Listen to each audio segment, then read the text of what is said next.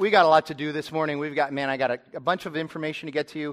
I'm going to talk longer than usual. We're going to baptize somebody, which is really exciting, so let me just get to it. Wednesday night classes are starting again, 6 weeks worth of classes on January 25th through 29th through March 5th. There are going to be 3 classes offered. The class that will be upstairs is going to be Chad D. Miguel's class called Restless Pilgrims. I just want to put in a little plug for that. I was on the inside watching Chad put this class together. It looks phenomenal. And if I wasn't doing one of my own, that's the class I'd probably be going to. No offense to the third class, but I mean, it looks really good. So I would be excited about signing up for that. The other 2 classes, we're going to be walking through the book of Philippians for 6 weeks, a discussion-based class. It will not necessarily be lecture, but more discussion. And then Josh Prather, with a little bit of help from Sean Myers, are going to be doing a class kind of taking the iconic sayings of Redemption Church and going deeper with them. So what does it mean to be gospel-centered and outward-focused? What does it mean, all of life, all for Jesus? Those kinds of things. They're going to be teaching that class. That class will also be a discussion-based class. So really excited about those classes. They start Wednesday night, January 29th. As always, we will feed you first. There will be childcare, so we'll eat from 6 to 6:35 or so, and then we'll be in the classes from about 6:40 till 7:45 on Wednesday nights for 6 weeks. A couple of great Saturdays coming up for us. Some of you, if not all of you, should have gotten this card when you walked in. If not, they're at the Connect desk. This is a sort of a women's event that's going to be taking place at Caroline Van Slyke's house. It's from 10 to 1 on Saturday, January 25th. Josh Prather is going to be helping to lead some of that. And she's going to have lunch there and all this stuff. Great event, so grab this and get more information about that. The following Saturday, we'll have more information on the city on this in probably this week or early next week. The following Saturday, February 1st, I'm going to have a 2-hour little breakfast here in the church for anybody who is just interested. We're not looking for commitments. We're just anybody who's interested in finding out more about what it means to be involved in prison ministry. I've had some people ask that question, and so I'm bringing Collis Huntington in, and he and I are going to do some stuff and kind of give you an idea of what it means to get involved in that, all the way from just writing letters to actually visiting and maybe even going and doing services in it. But we're not asking anybody for a commitment. We're just giving you information. Want to mention that please grab a bulletin today, because inside the bulletin it will have helpful information for you for next week. It's the P.F. Chang's Marathon, and if you know anything about this church, it can get a little tricky getting here to church if you live outside of the square that is 7th Avenue, Camelback, and 44th Street. If you live inside of that, you're going to have no problem. If you live outside of that, as some people do, the easiest thing to do is just get on the 51, take the Thomas Road exit, and head east to the church. That's the best thing that you can do. So be aware of that for next week. And next week we get to start back in Romans. I'm excited about that. I get to preach out of Romans 8, which is a wonderful chapter. Let's see, January 26th. January 26th we announced last week, and that segues into what else we have to talk about. We announced last week that Sean Johnson has been called and is going to go to a Reality Church in Hollywood, and his last Sunday will be January 26th. So that evening, from 6 until 7:30, we're going to have a little dinner and a little celebration party of his ministry here for he and Kate and their family. And so if you want to come to that, it'll be on the city, and you should sign up for that as well so we know how much dinner to get. But we're also excited because we told you last week when we announced that Sean was leaving that Tyler and Sean and I were way down the road on a transition plan, and we weren't kidding. I mean, this is happening very quickly, faster than it usually does, and we're very thankful for how God has moved in this. I told you last week that as soon as we could, we would announce what was happening, and we're going to announce it today. Very excited to announce that Cody Kimmel is going to be coming in as our new pastor of church formation and worship. Cody is 29 years old. He's married to Lauren. They got 2 little boys. They live in Central Phoenix. He and his family have been a part of Scottsdale Bible for about 1,000 years, and he's coming over to join Redemption. He has a Master of Divinity from Dallas Theological Seminary. But one of the best parts, I'm just going to tell you, one of the best parts about this is that when Sean was over at Scottsdale Bible, Sean was involved in helping to train Cody in leading worship. And so they have a pretty good relationship. And so Jackie and I have been able to get to know Cody and Lauren over the last several weeks as we've been talking about this. But Sean really knows Cody, and so I asked him to stick around up here and just say a few words about this transition that Sean is still a part of. So you guys know I couldn't just leave with anybody, right? I've said it a couple times. I'm going to keep saying it every chance I get before I leave. I love you. I'm so grateful for this chance to have been a pastor and Great, thank you. Appreciate it. You can keep, yep. All right, so let me tell you something, we are beyond excited, still grieving and mourning that Sean is leaving, but excited at how God has moved so quickly in being able to help us with that. We're not exactly sure when Cody's going to be able to start here. He needs to transition well out of his current position. So we're hoping mid to late March, maybe early April. So we will have a little bit of an interim time. Sean has been working on that, who's going to be leading us during that time as well. So I think we're in good hands, but we'll be welcoming him sometime in March or April. So let me pray, and then we will transition into our anniversary message this morning. God, we're thankful for your sovereignty, your grace, and right now we're thankful for what we say about you all the time, that you're the great provider and protector, that you're always protecting us, you're always providing for us, even when it doesn't feel like it, even when we question it, even when we think you've turned your backs on us, even when your protection and your provision look like something that we don't want, you're protecting and providing for us, and that's become evident again and clear again even right now. And so we're thankful for that. We love you and praise you and worship you. But really, we love you because you have loved us first, in spite of ourselves. As Dominic said last week so well, you've been thinking about us long before we ever thought about you. And so we thank you for that. And so, God, now as we open your word and we study what Jesus had to say in Mark chapter 8, we just ask that you'd open our hearts and our minds to that you'd move aside all of our biases, move aside anything that would get in the way of your message, and just help us to receive it. I pray your Holy Spirit would stir our hearts to warmly receive your instruction, your word. We ask it in Jesus' name. Amen. Well, happy anniversary, Redemption Church. It's interesting.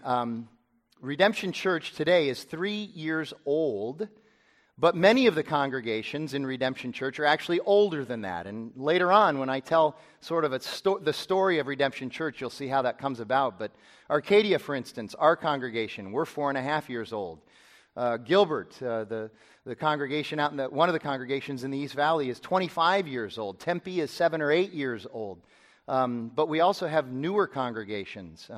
West Mesa, our only bilingual congregation, is less than 2 years old. Flagstaff, less than 2 years old. And today, Alhambra Village is 2 weeks old.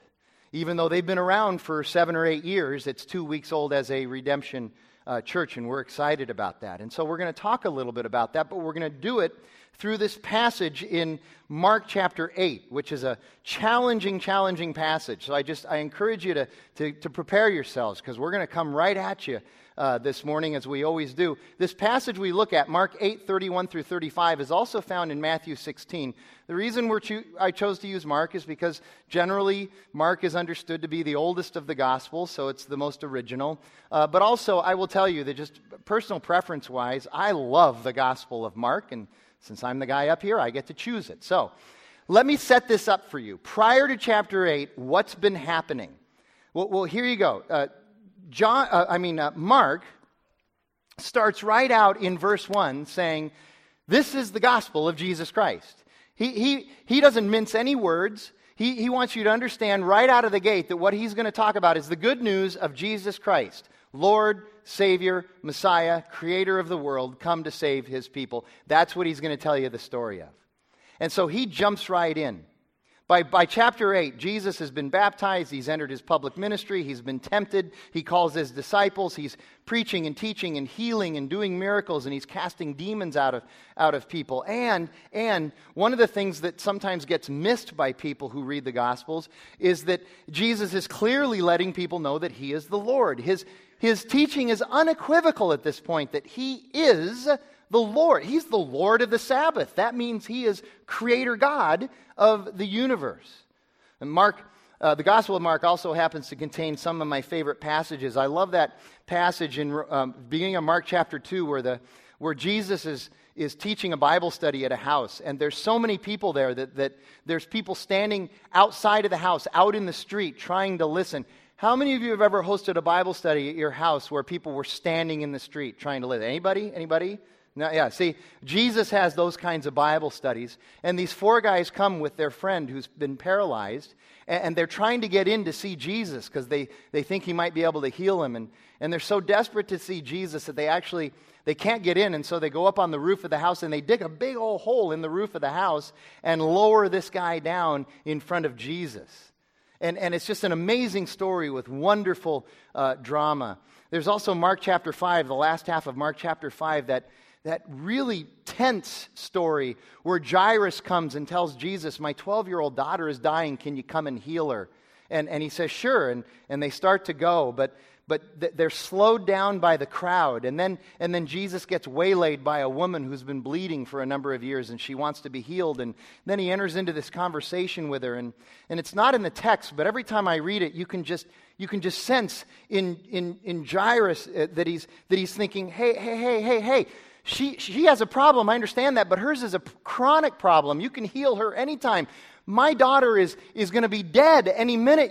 Come on, let her go. Let's get to my house. And sure enough, as they're standing there, they come and they tell Jairus, hey, forget about it. Don't waste the teacher's time. She's already died. And Jesus turns to Jairus and he says, don't worry. Just believe. Just believe. And he does go ahead and heal his daughter. The drama that Mark brings is wonderful. And of course, all throughout the gospel, up to Mark chapter 8 and after, Jesus is riling up the professional religious people. And I want to pause here just to make this point. The reason that these things are done and recorded is not so that you and I can discuss them academically, although we do. And that's not necessarily a bad thing. It's just not the primary reason they're done and recorded. The reason that these things were done and recorded is not so that we might be amused, even though we are. And I just told you how amused I was by those 2 stories. It's also not done and recorded so that you and I can puzzle over them as if there's some deeply mysterious riddle to be solved. There really isn't any riddle. Jesus is God come in the flesh to save his people from their sin, to die as the atoning sacrifice on the cross, to be risen from the grave in order to give you and I new life. And if we come to him, we are new creations in Christ, washed and cleansed by his blood, never to be condemned, never to be defeated, and never to be separated from the love of God. That's not a riddle. That's just the plain fact of who Jesus is. So that's not why this is written and recorded and done. The primary reason these things are done and written and recorded for us is that so that you and I will know that Jesus is the Christ, the Son of the living God, and that he has come to save us. That's why they're recorded first and foremost. And that's exactly what happens in Mark chapter 8.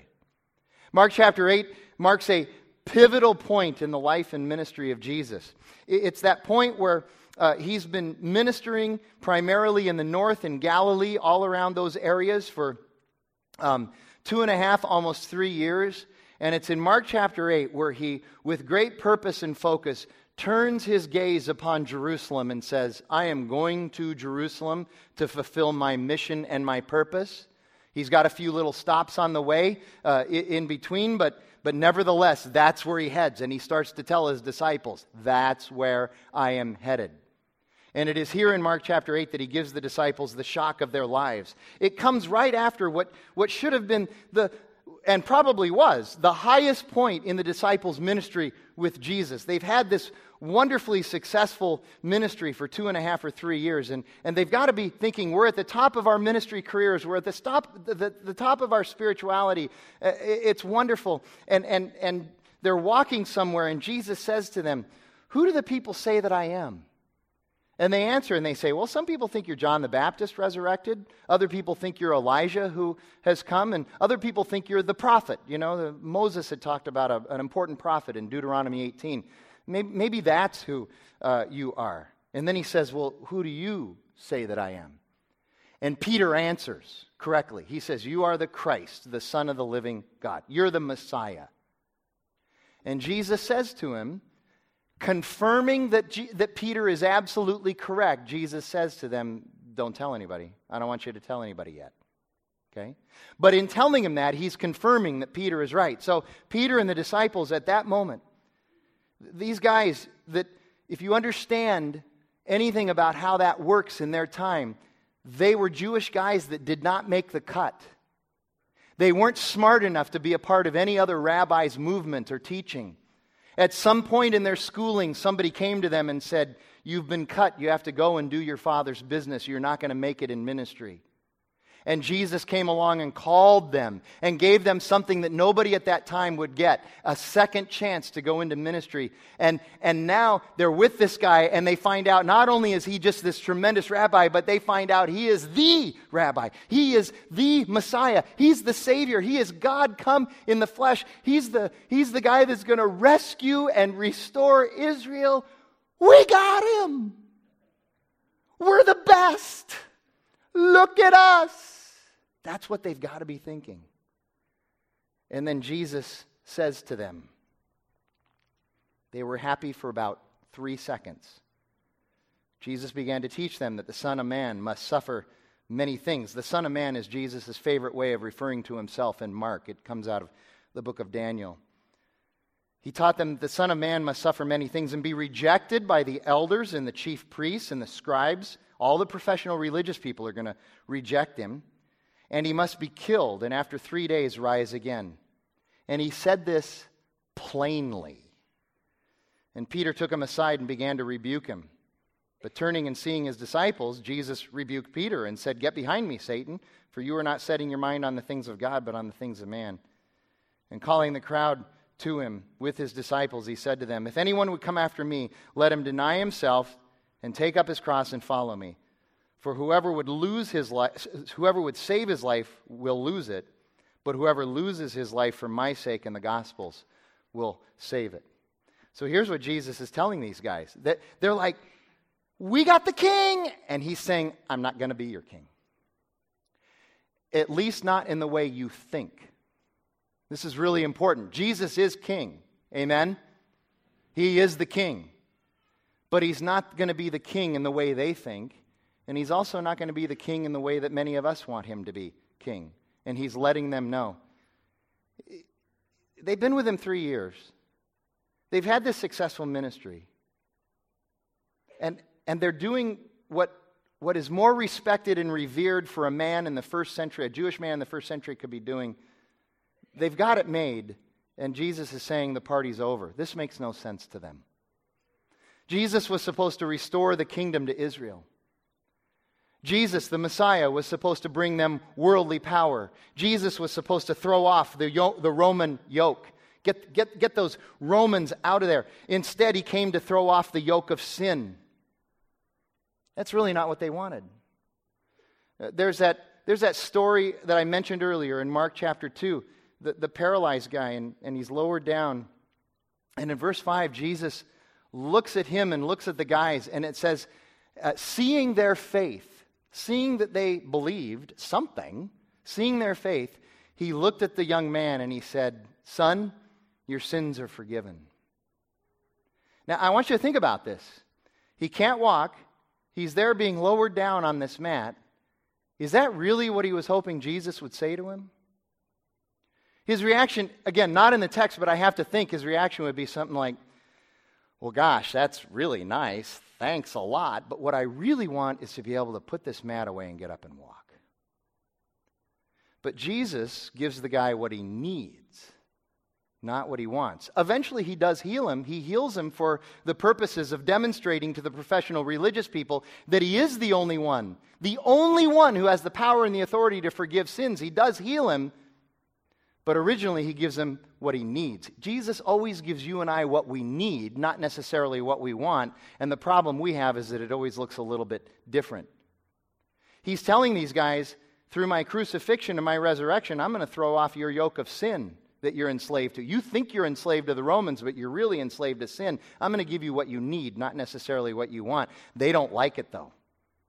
Let me put it into more contemporary terms. Here's what they thought Jesus was supposed to do for them. Jesus was supposed to make their lives easier, make their lives more powerful, make their lives more influential, make their lives more comfortable and convenient, which is exactly what most people think Jesus is supposed to do for them today. They don't necessarily admit it out loud. Some do. Tuesday morning, I'm with a group of guys that I'm always with, and we're talking a little bit about this, and I brought this up, and I was surprised. Maybe not really, but it was interesting how many of these guys also have run into this before. Talking to somebody and they'll say something like this. You know, I tried Christianity and it didn't work. Okay, I apologize to you if someone gave you the expectation that the main purpose of Christianity is to work for you, but that's not the main purpose of Christianity. The main purpose of Christianity is to save you from your sins because that's what you need. You need a new life. You don't need it to work for you. You need to be reborn. You need to be a new creation. But that's what we think. We think Jesus is supposed to work for us. Christianity is supposed to work for us. And the disciples were uncomfortable with Jesus saying these things, and we get uncomfortable as well because if Jesus is the Messiah and he must suffer and die, guess what? That means that we're going to have to, if our leader suffered and died, chances are that's in store for us too. Jesus even said, if they persecuted you, they're going to persecute me. Doesn't sound like a great marketing plan. Jesus will be rejected by the leaders and the elders and the influential and powerful people in Jerusalem. Guess what? So are we. We're going to be rejected by the powerful people in our world. As Dominic said last week, we are a minority voice that cries out in favor of the gospel. Jesus died. Guess what? We're going to have to die too in order to have life. Before we can be born again, before we can have life, we must first die. There's a wonderful quote, little quote that Tim Keller uses. I love it. He says this: if you haven't died, you're dead. If you haven't died, you are already dead. You're dead in your sin and trespass. You're dead spiritually. You're dead to the things of God. You're dead essentially to what really matters. And until you die to that, you can't have life. So if you haven't died, you're already dead. This is what some people call the first reversal of conventional wisdom in the book of Mark. That Jesus is not going to be the Messiah they thought, but that he's going to go and suffer and die. And we always talk in Preaching Collective about boil your sermon down to one big idea. I got 4 or 5 big ideas today, and here's one of them. We need to understand that the kingdom of God does not begin with worldly power, but with atonement of sin and death. That's what the kingdom of God begins with, because that's the only place where we can find real life. The kingdom of God does not begin with worldly power. That's what the disciples thought the kingdom of God would begin with, and Jesus says, no, it begins with the atonement of sin and death. The disciples had visions of grandeur and power and success, and Jesus was obliterating them. And I'll tell you, this happens in churches today all the time. All the time. It's rare, although it happens, it's rare that you'll hear a church, leaders of a church, proclaim that their goal for church is to make everybody comfortable. That's their big goal. The funny thing is that is actually the unspoken goal of most people who attend church. I just want to be comfortable. And churches naturally move towards comfort. That's just the way the human condition is. We naturally move towards comfort. And once we get comfortable, then we enter something that I call blissful complacency, and then we're no good to anybody, even ourselves. And during that blissful complacency, we begin to hear things like, well, I like things the way they are at church. We got a good thing going here. Why do people have to leave? Why would we plant a church now? Things are going so well. Good plan. Wait till the church is in terrible trouble and then plant one. Why do new people have to come? They're so messy. They bring all their messes with them, all their own baggage, and they get in front of me in the bathroom, and then there's no donuts left. I mean, all those new people. Why do they have to come? Why do things have to change? You know what our problem is? We don't like to say this out loud. We dealt with it during Advent quite a bit. But here's the simple fact. You and I are consumers before we're disciples. That's just the way we are. And we need to understand that we are called by Christ to be disciples, not consumers. Listen, church, hear this. Hear this. Church is not just another store on the mall. And the customer is not always right. Do you know who's always right at the church? Yeah, Jack DeBartolo. No, it's not Jack DeBartolo. You know who's always right at church? It's Jesus. Jesus is the only one who is always right at the church. We are not Nordstrom's, and the narrative is way different.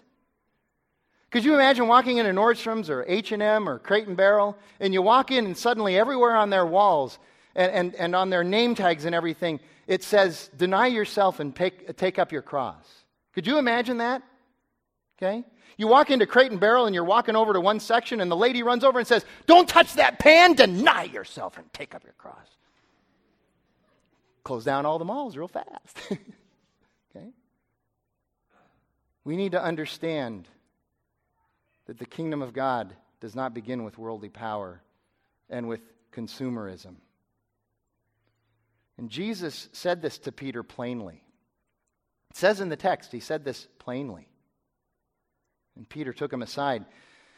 Throughout Mark, Jesus would teach, and the disciples would kind of stand there next to him, and you can just sense it. They're going, yeah, get him, Jesus. You tell him, Jesus. You tell him. And then they'd retreat, and they get Jesus alone, and they go, okay, what did you say? I don't get what you just said. Okay? They were confused half the time. Okay? Not here. Jesus tells this to them plainly. He doesn't want any misunderstandings. He's going to be very clear about what's happening. And look at Peter. Isn't it funny? Isn't it funny how when you and I don't understand something, we think we can fix it by controlling it? That's our natural flinch. If we don't understand something, we try to control it. And that's exactly what Peter is doing here. And the language in the Greek is really clear. I wish this came out better in the English. But what the verb translated, Peter took him aside, means that Peter literally walked up to Jesus and grabbed his body and physically with force removed him away from the presence of the other disciples. Peter wanted to control the Messiah. There's a little bit of Peter in all of us.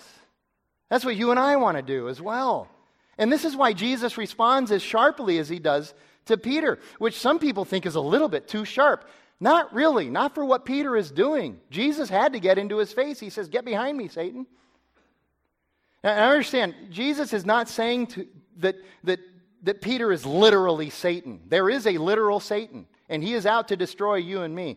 He's not saying that Peter is suddenly the incarnation of Satan.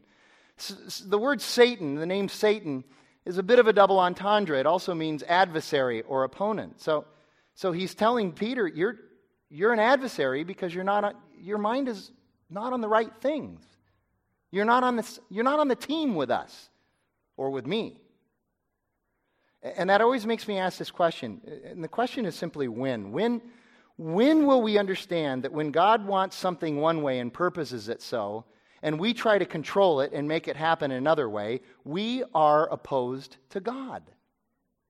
We are his adversary at that point. We're Satan. So when we decide what's best for our kingdom, rather what's best for his kingdom, we set ourselves up for disaster. Jesus said, you're not setting your mind on the things of God, but you have set your minds on. You are focusing your mind on the things of man. And as a result, you're acting like somebody who is set on the things of man, on worldly things. And you know what this statement is really about? This is really important. It's about trust. Jesus is saying, you don't trust me, Peter. You don't. I've said this so much lately because I run into so many people that struggle with this. So many of us want to figure out how to please God. You understand that pleasing God is at best a secondary thing in the life of a Christ follower? That the primary thing is trusting him. having faith in him. The Greek word is pistos. It means trust, faith, or believe in. And it's used throughout the New Testament. And in fact, it's used in Hebrews chapter 11, where the author of Hebrews specifically says, without faith, without pistos, without faith, without trust, it is, anybody, what? Impossible to please God. You can't please God apart from trust. That's the primary thing. And Peter didn't trust Jesus. He trusted himself. But Peter was a pleaser. Any of you a pleaser? Anybody tired of that life yet?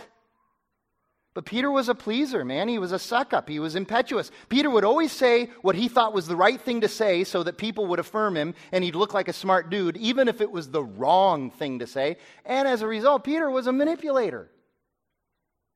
And even here, like I said, some people say, well, Peter's just trying to help Jesus. Peter's heart is good.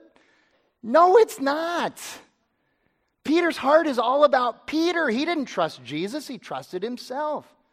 And one of the biggest challenges that the church has today, which is why I'm thankful I'm with Redemption, because we struggle against this very well, I think, if I can pat ourselves on the back. But one of the biggest challenges the church has today is trusting its head, which is Jesus.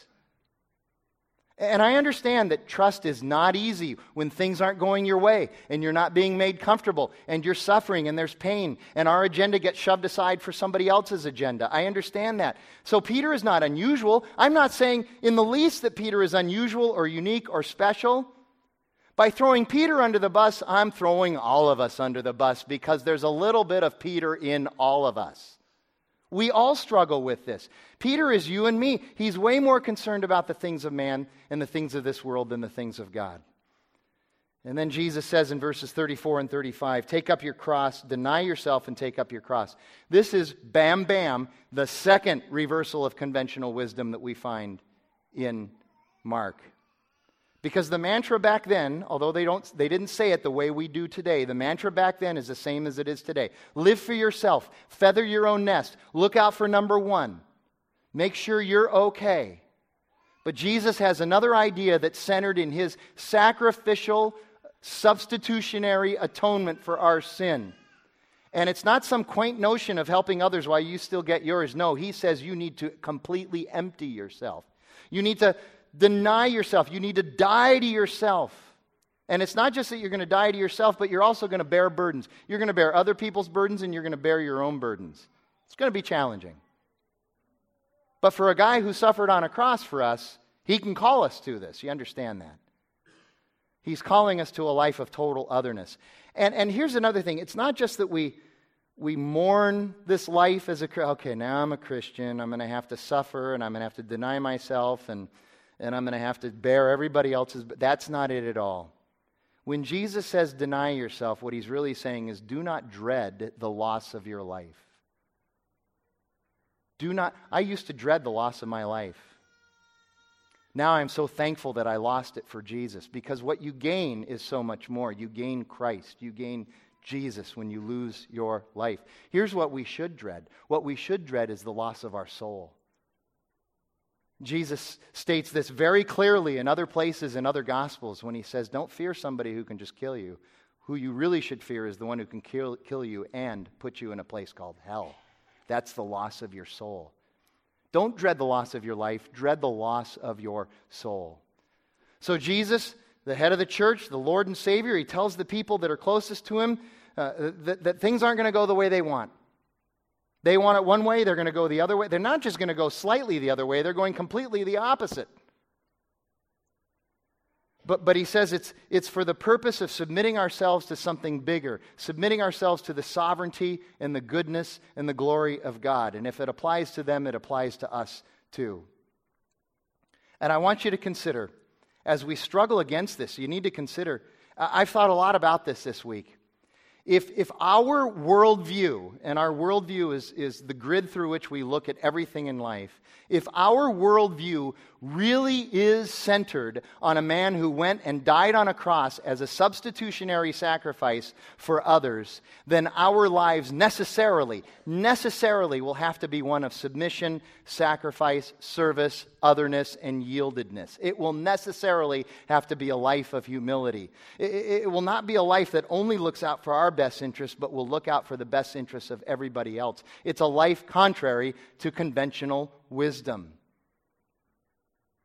When Redemption Church was formed 3 years ago, many people said, that doesn't make sense.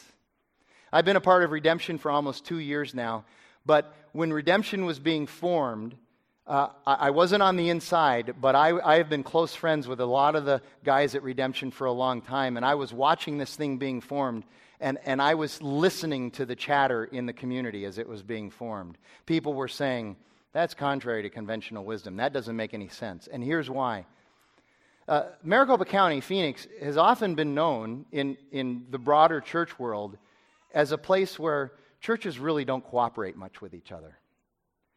You see, we've been in an environment for years in Phoenix, in Arizona, where rather than cooperating, churches compete with each other. Rather than affirming each other, we're jealous of each other. Rather than being outward focused, we're more inward focused.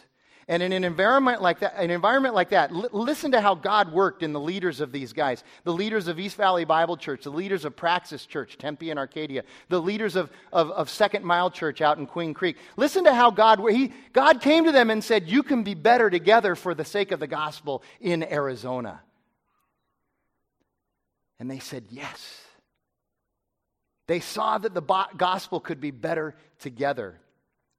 Little timeline of Redemption, and it was spring 2010 when the idea was first hatched, when those guys were together and having coffee and just talking and, playing a lot of what-if games, and then suddenly one of them, I don't know who, but one of them was like, well, what if, probably Tyler, what if? And then they said, that would never work. And then the Spirit just kept working on them, and then they're like, well, maybe it will work. And then they started to get excited about it. And they kept talking about it. And again, they kept hearing from others, that'll never work, you guys are crazy. They didn't. But they kept talking about how, I know we could be better together. Think about how together we could raise up and train and send out leaders, and especially young leaders. If you look around Redemption, the 7 congregations, you see a lot of really wonderful, gifted, and talented young leaders. That's exciting.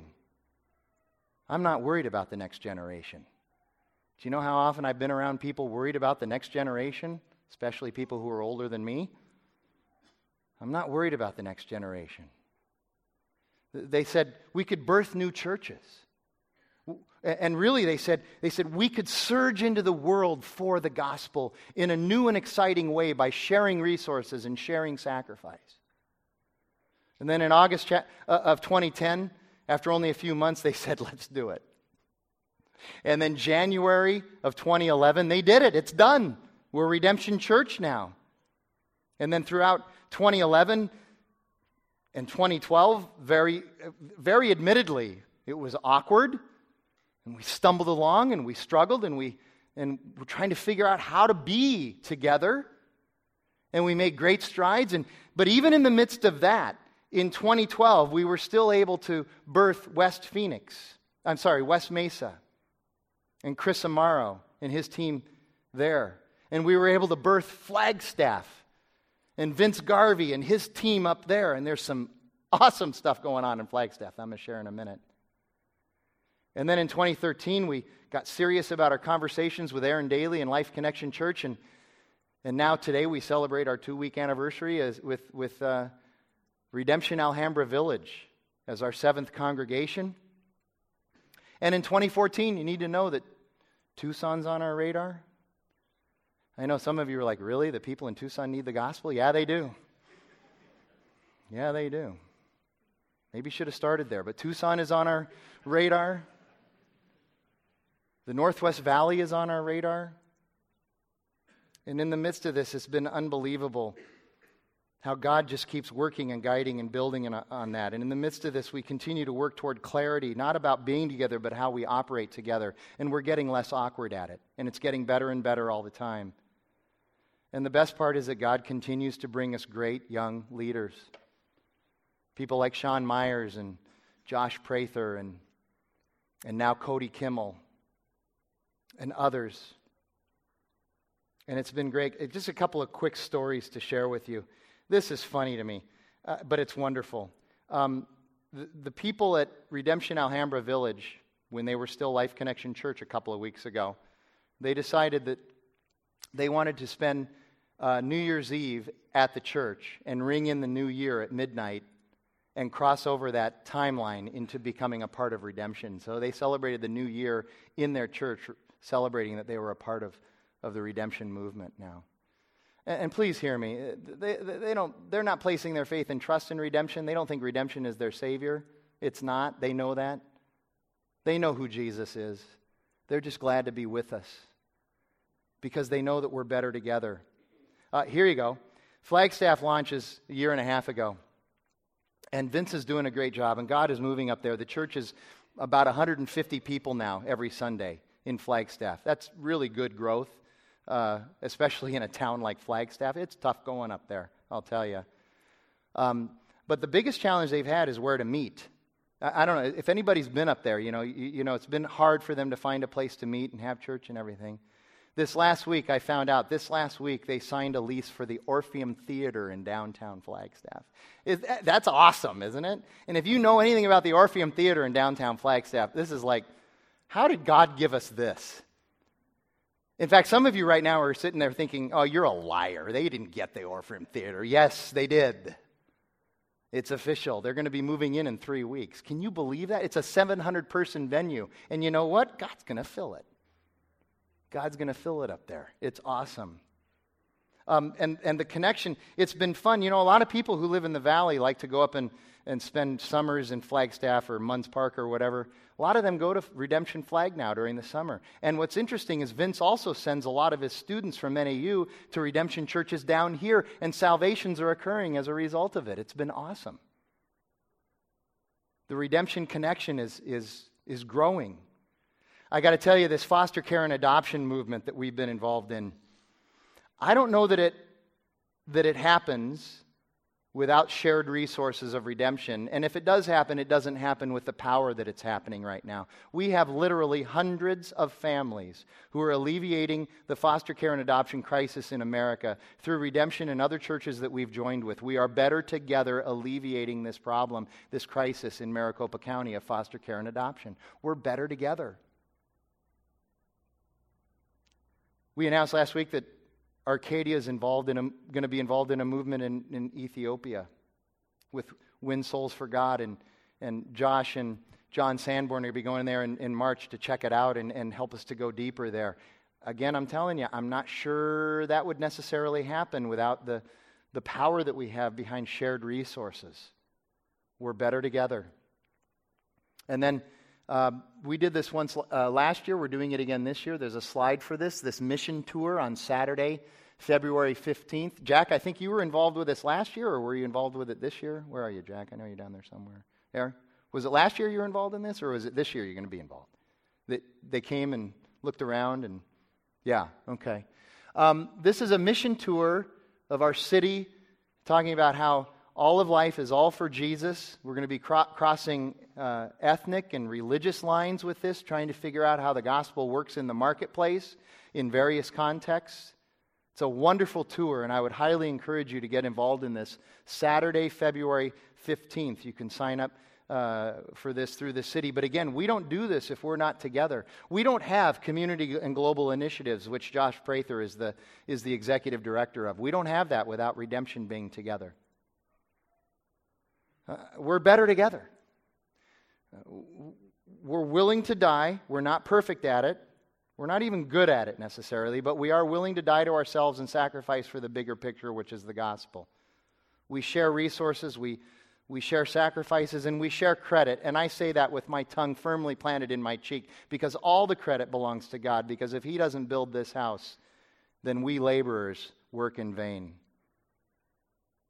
We're a church that wants to magnify the glory of God and reduce us. We're a church that's willing to talk about common ground with people, common ground for the gospel, rather than what so many people in evangelical circles unfortunately do. And it hurts my heart to have to say this, but so many people look for the differences first and want to debate those differences rather than how we can be better together for the gospel. What can we do together for the gospel? And we look at a guy like Sean Johnson, whose imprint on this congregation is deep and will be lasting, but we're sending him out.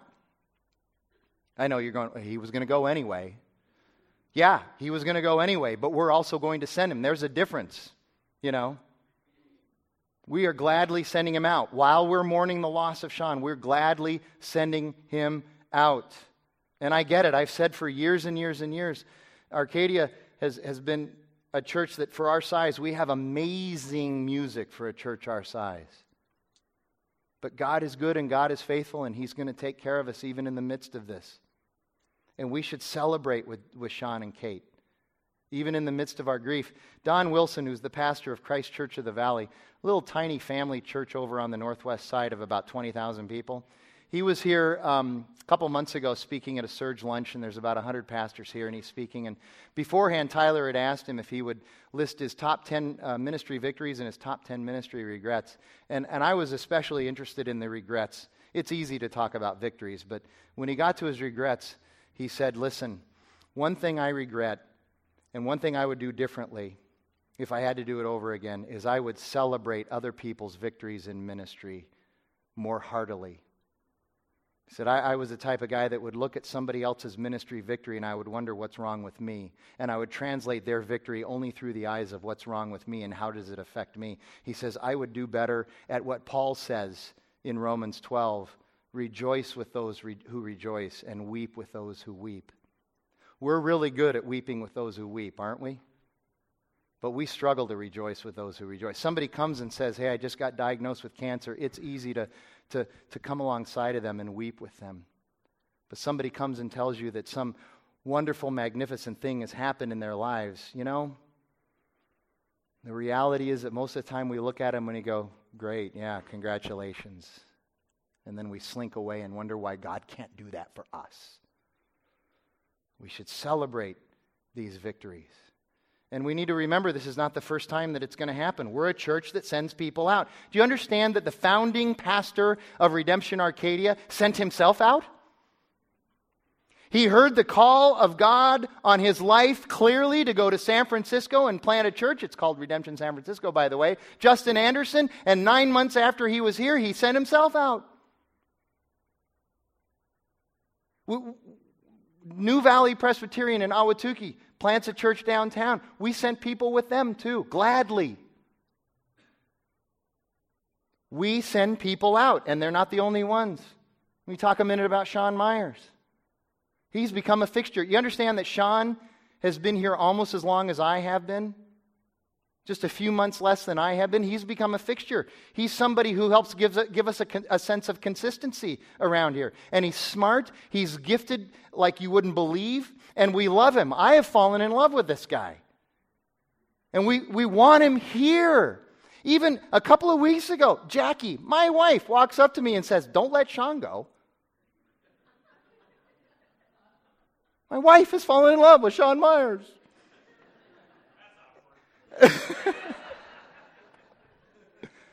And other people too. She's not the only one. People are, man, Sean is wonderful. We can't let him go. And the answer is no. We send people out. Someday, God is going to call Josh and Rachel. And I don't want them to go, but they're going to go.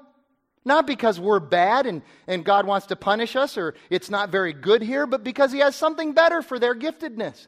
Someday He's going to call Eugene. Not because we're bad, but He's going to call Eugene to something else that he needs to do for the gospel. I don't want Eugene to go. I'm not looking forward to that day. Someday I'm going to get hit by a truck training for a marathon. I don't want to get hit by a truck. God calls us, and we go, and we send people out. I was talking to the elders about this a couple weeks ago, and it came up again. It was really interesting. Scholars say that one of the challenges that American culture has is that we are what's called low ambiguity tolerant.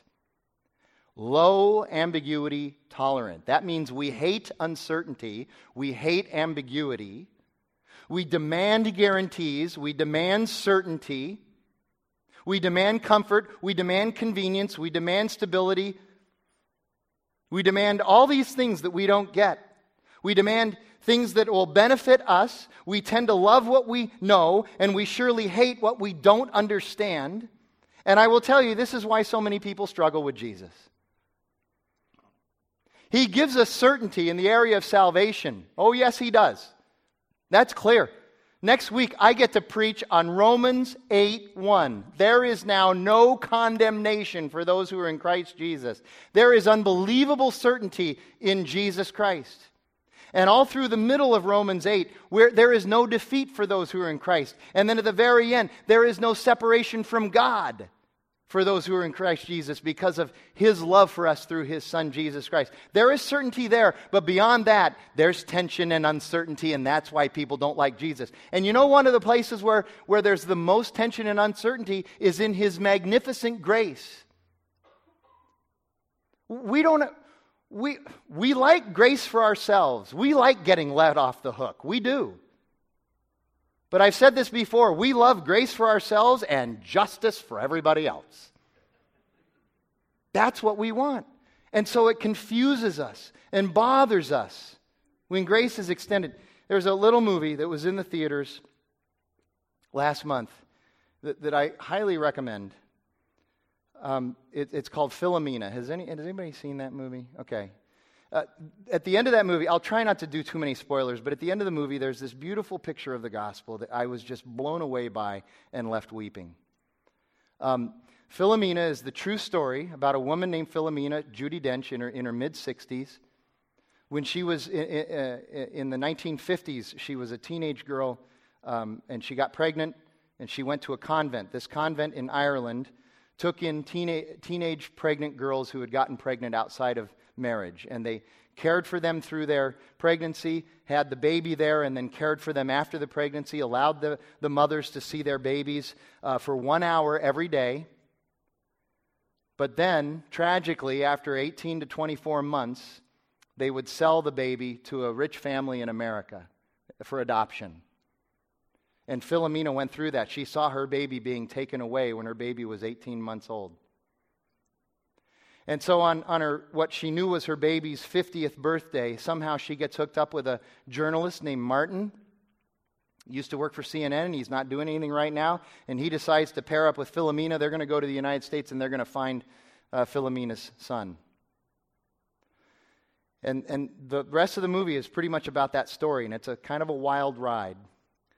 But the story ends full circle with Philomena and Martin back at the convent in Ireland.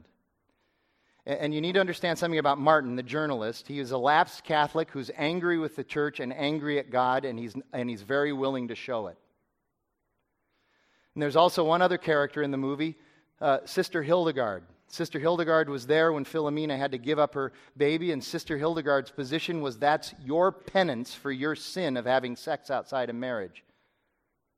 You had to suffer this punishment because of that sin. And she held that position throughout her whole life.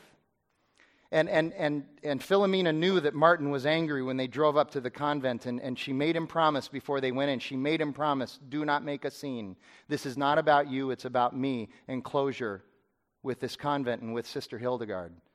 And Martin promised. Of course, he didn't keep his promise.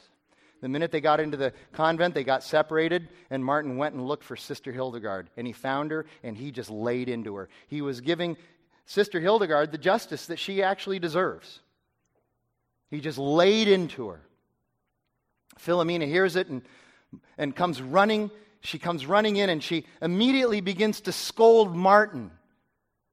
She says, stop that. You must stop that. I told you you couldn't make a scene. And then she turns and she says something to Sister Hildegard, and Sister Hildegard just nails the coffin. She says, once again, you went through this because it was your penance for your sin. And you're just sitting there going, lay into her, Philomena, lay into her. Give her what she deserves. Give her justice. And Philomena turns to her and she says, Sister Hildegard, I have something to say to you and I want you to listen to me very carefully. She says, I forgive you for everything that has happened. And Martin explodes. He doesn't understand grace, and he doesn't understand how Philomena could do that. Philomena is right in the center of the gospel, and she gets the gospel. And Martin explodes at her, and he begins to yell at her, and he cusses at her. There's cussing in this movie, just a little disclaimer. And he begins to cuss at her, and then he says, just like that, you can forgive her? And here you go. This is what I want you to hear. Philomena looks at him and says, it's not just like that. Don't you understand how hard that was for me to do? Don't you understand that I have 50 years of this building up inside of me? Do you understand how difficult it was for me to forgive her? That was hard. Do you understand how many people look at the cross of Christ and say, really? That's it? Just like that? I'm forgiven of my sin? Oh, pretty cool. That's why we don't take him very seriously. And that's why we really don't understand grace.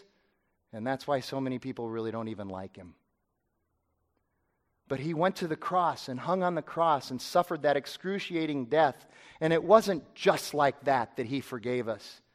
He spent 3 years in public ministry knowing that that was his future, that he was going to go to the cross and he was going to suffer the shame of an excruciating death. And not only that, but have his Father pour out his wrath on him because he becomes sin for us.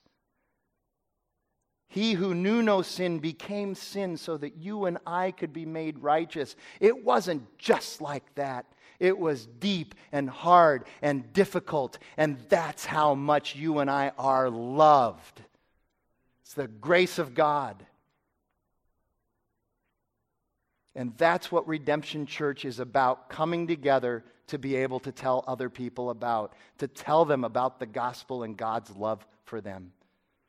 We're a church that's willing to sacrifice for that. We're a church that's willing to send people out for that. We're a church that's willing to plant other churches. We're going to rejoice with others when they do well in ministry. And we're going to be a church that glorifies and enjoys God forever, no matter what it takes. Amen?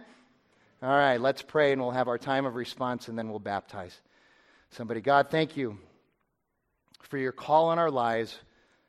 We pray that we would understand deeply what it means that you have saved us through your Son, Jesus Christ, the sacrifice that took. God, we thank you for the love that you give us through your Son. We pray this in Jesus' name. Amen.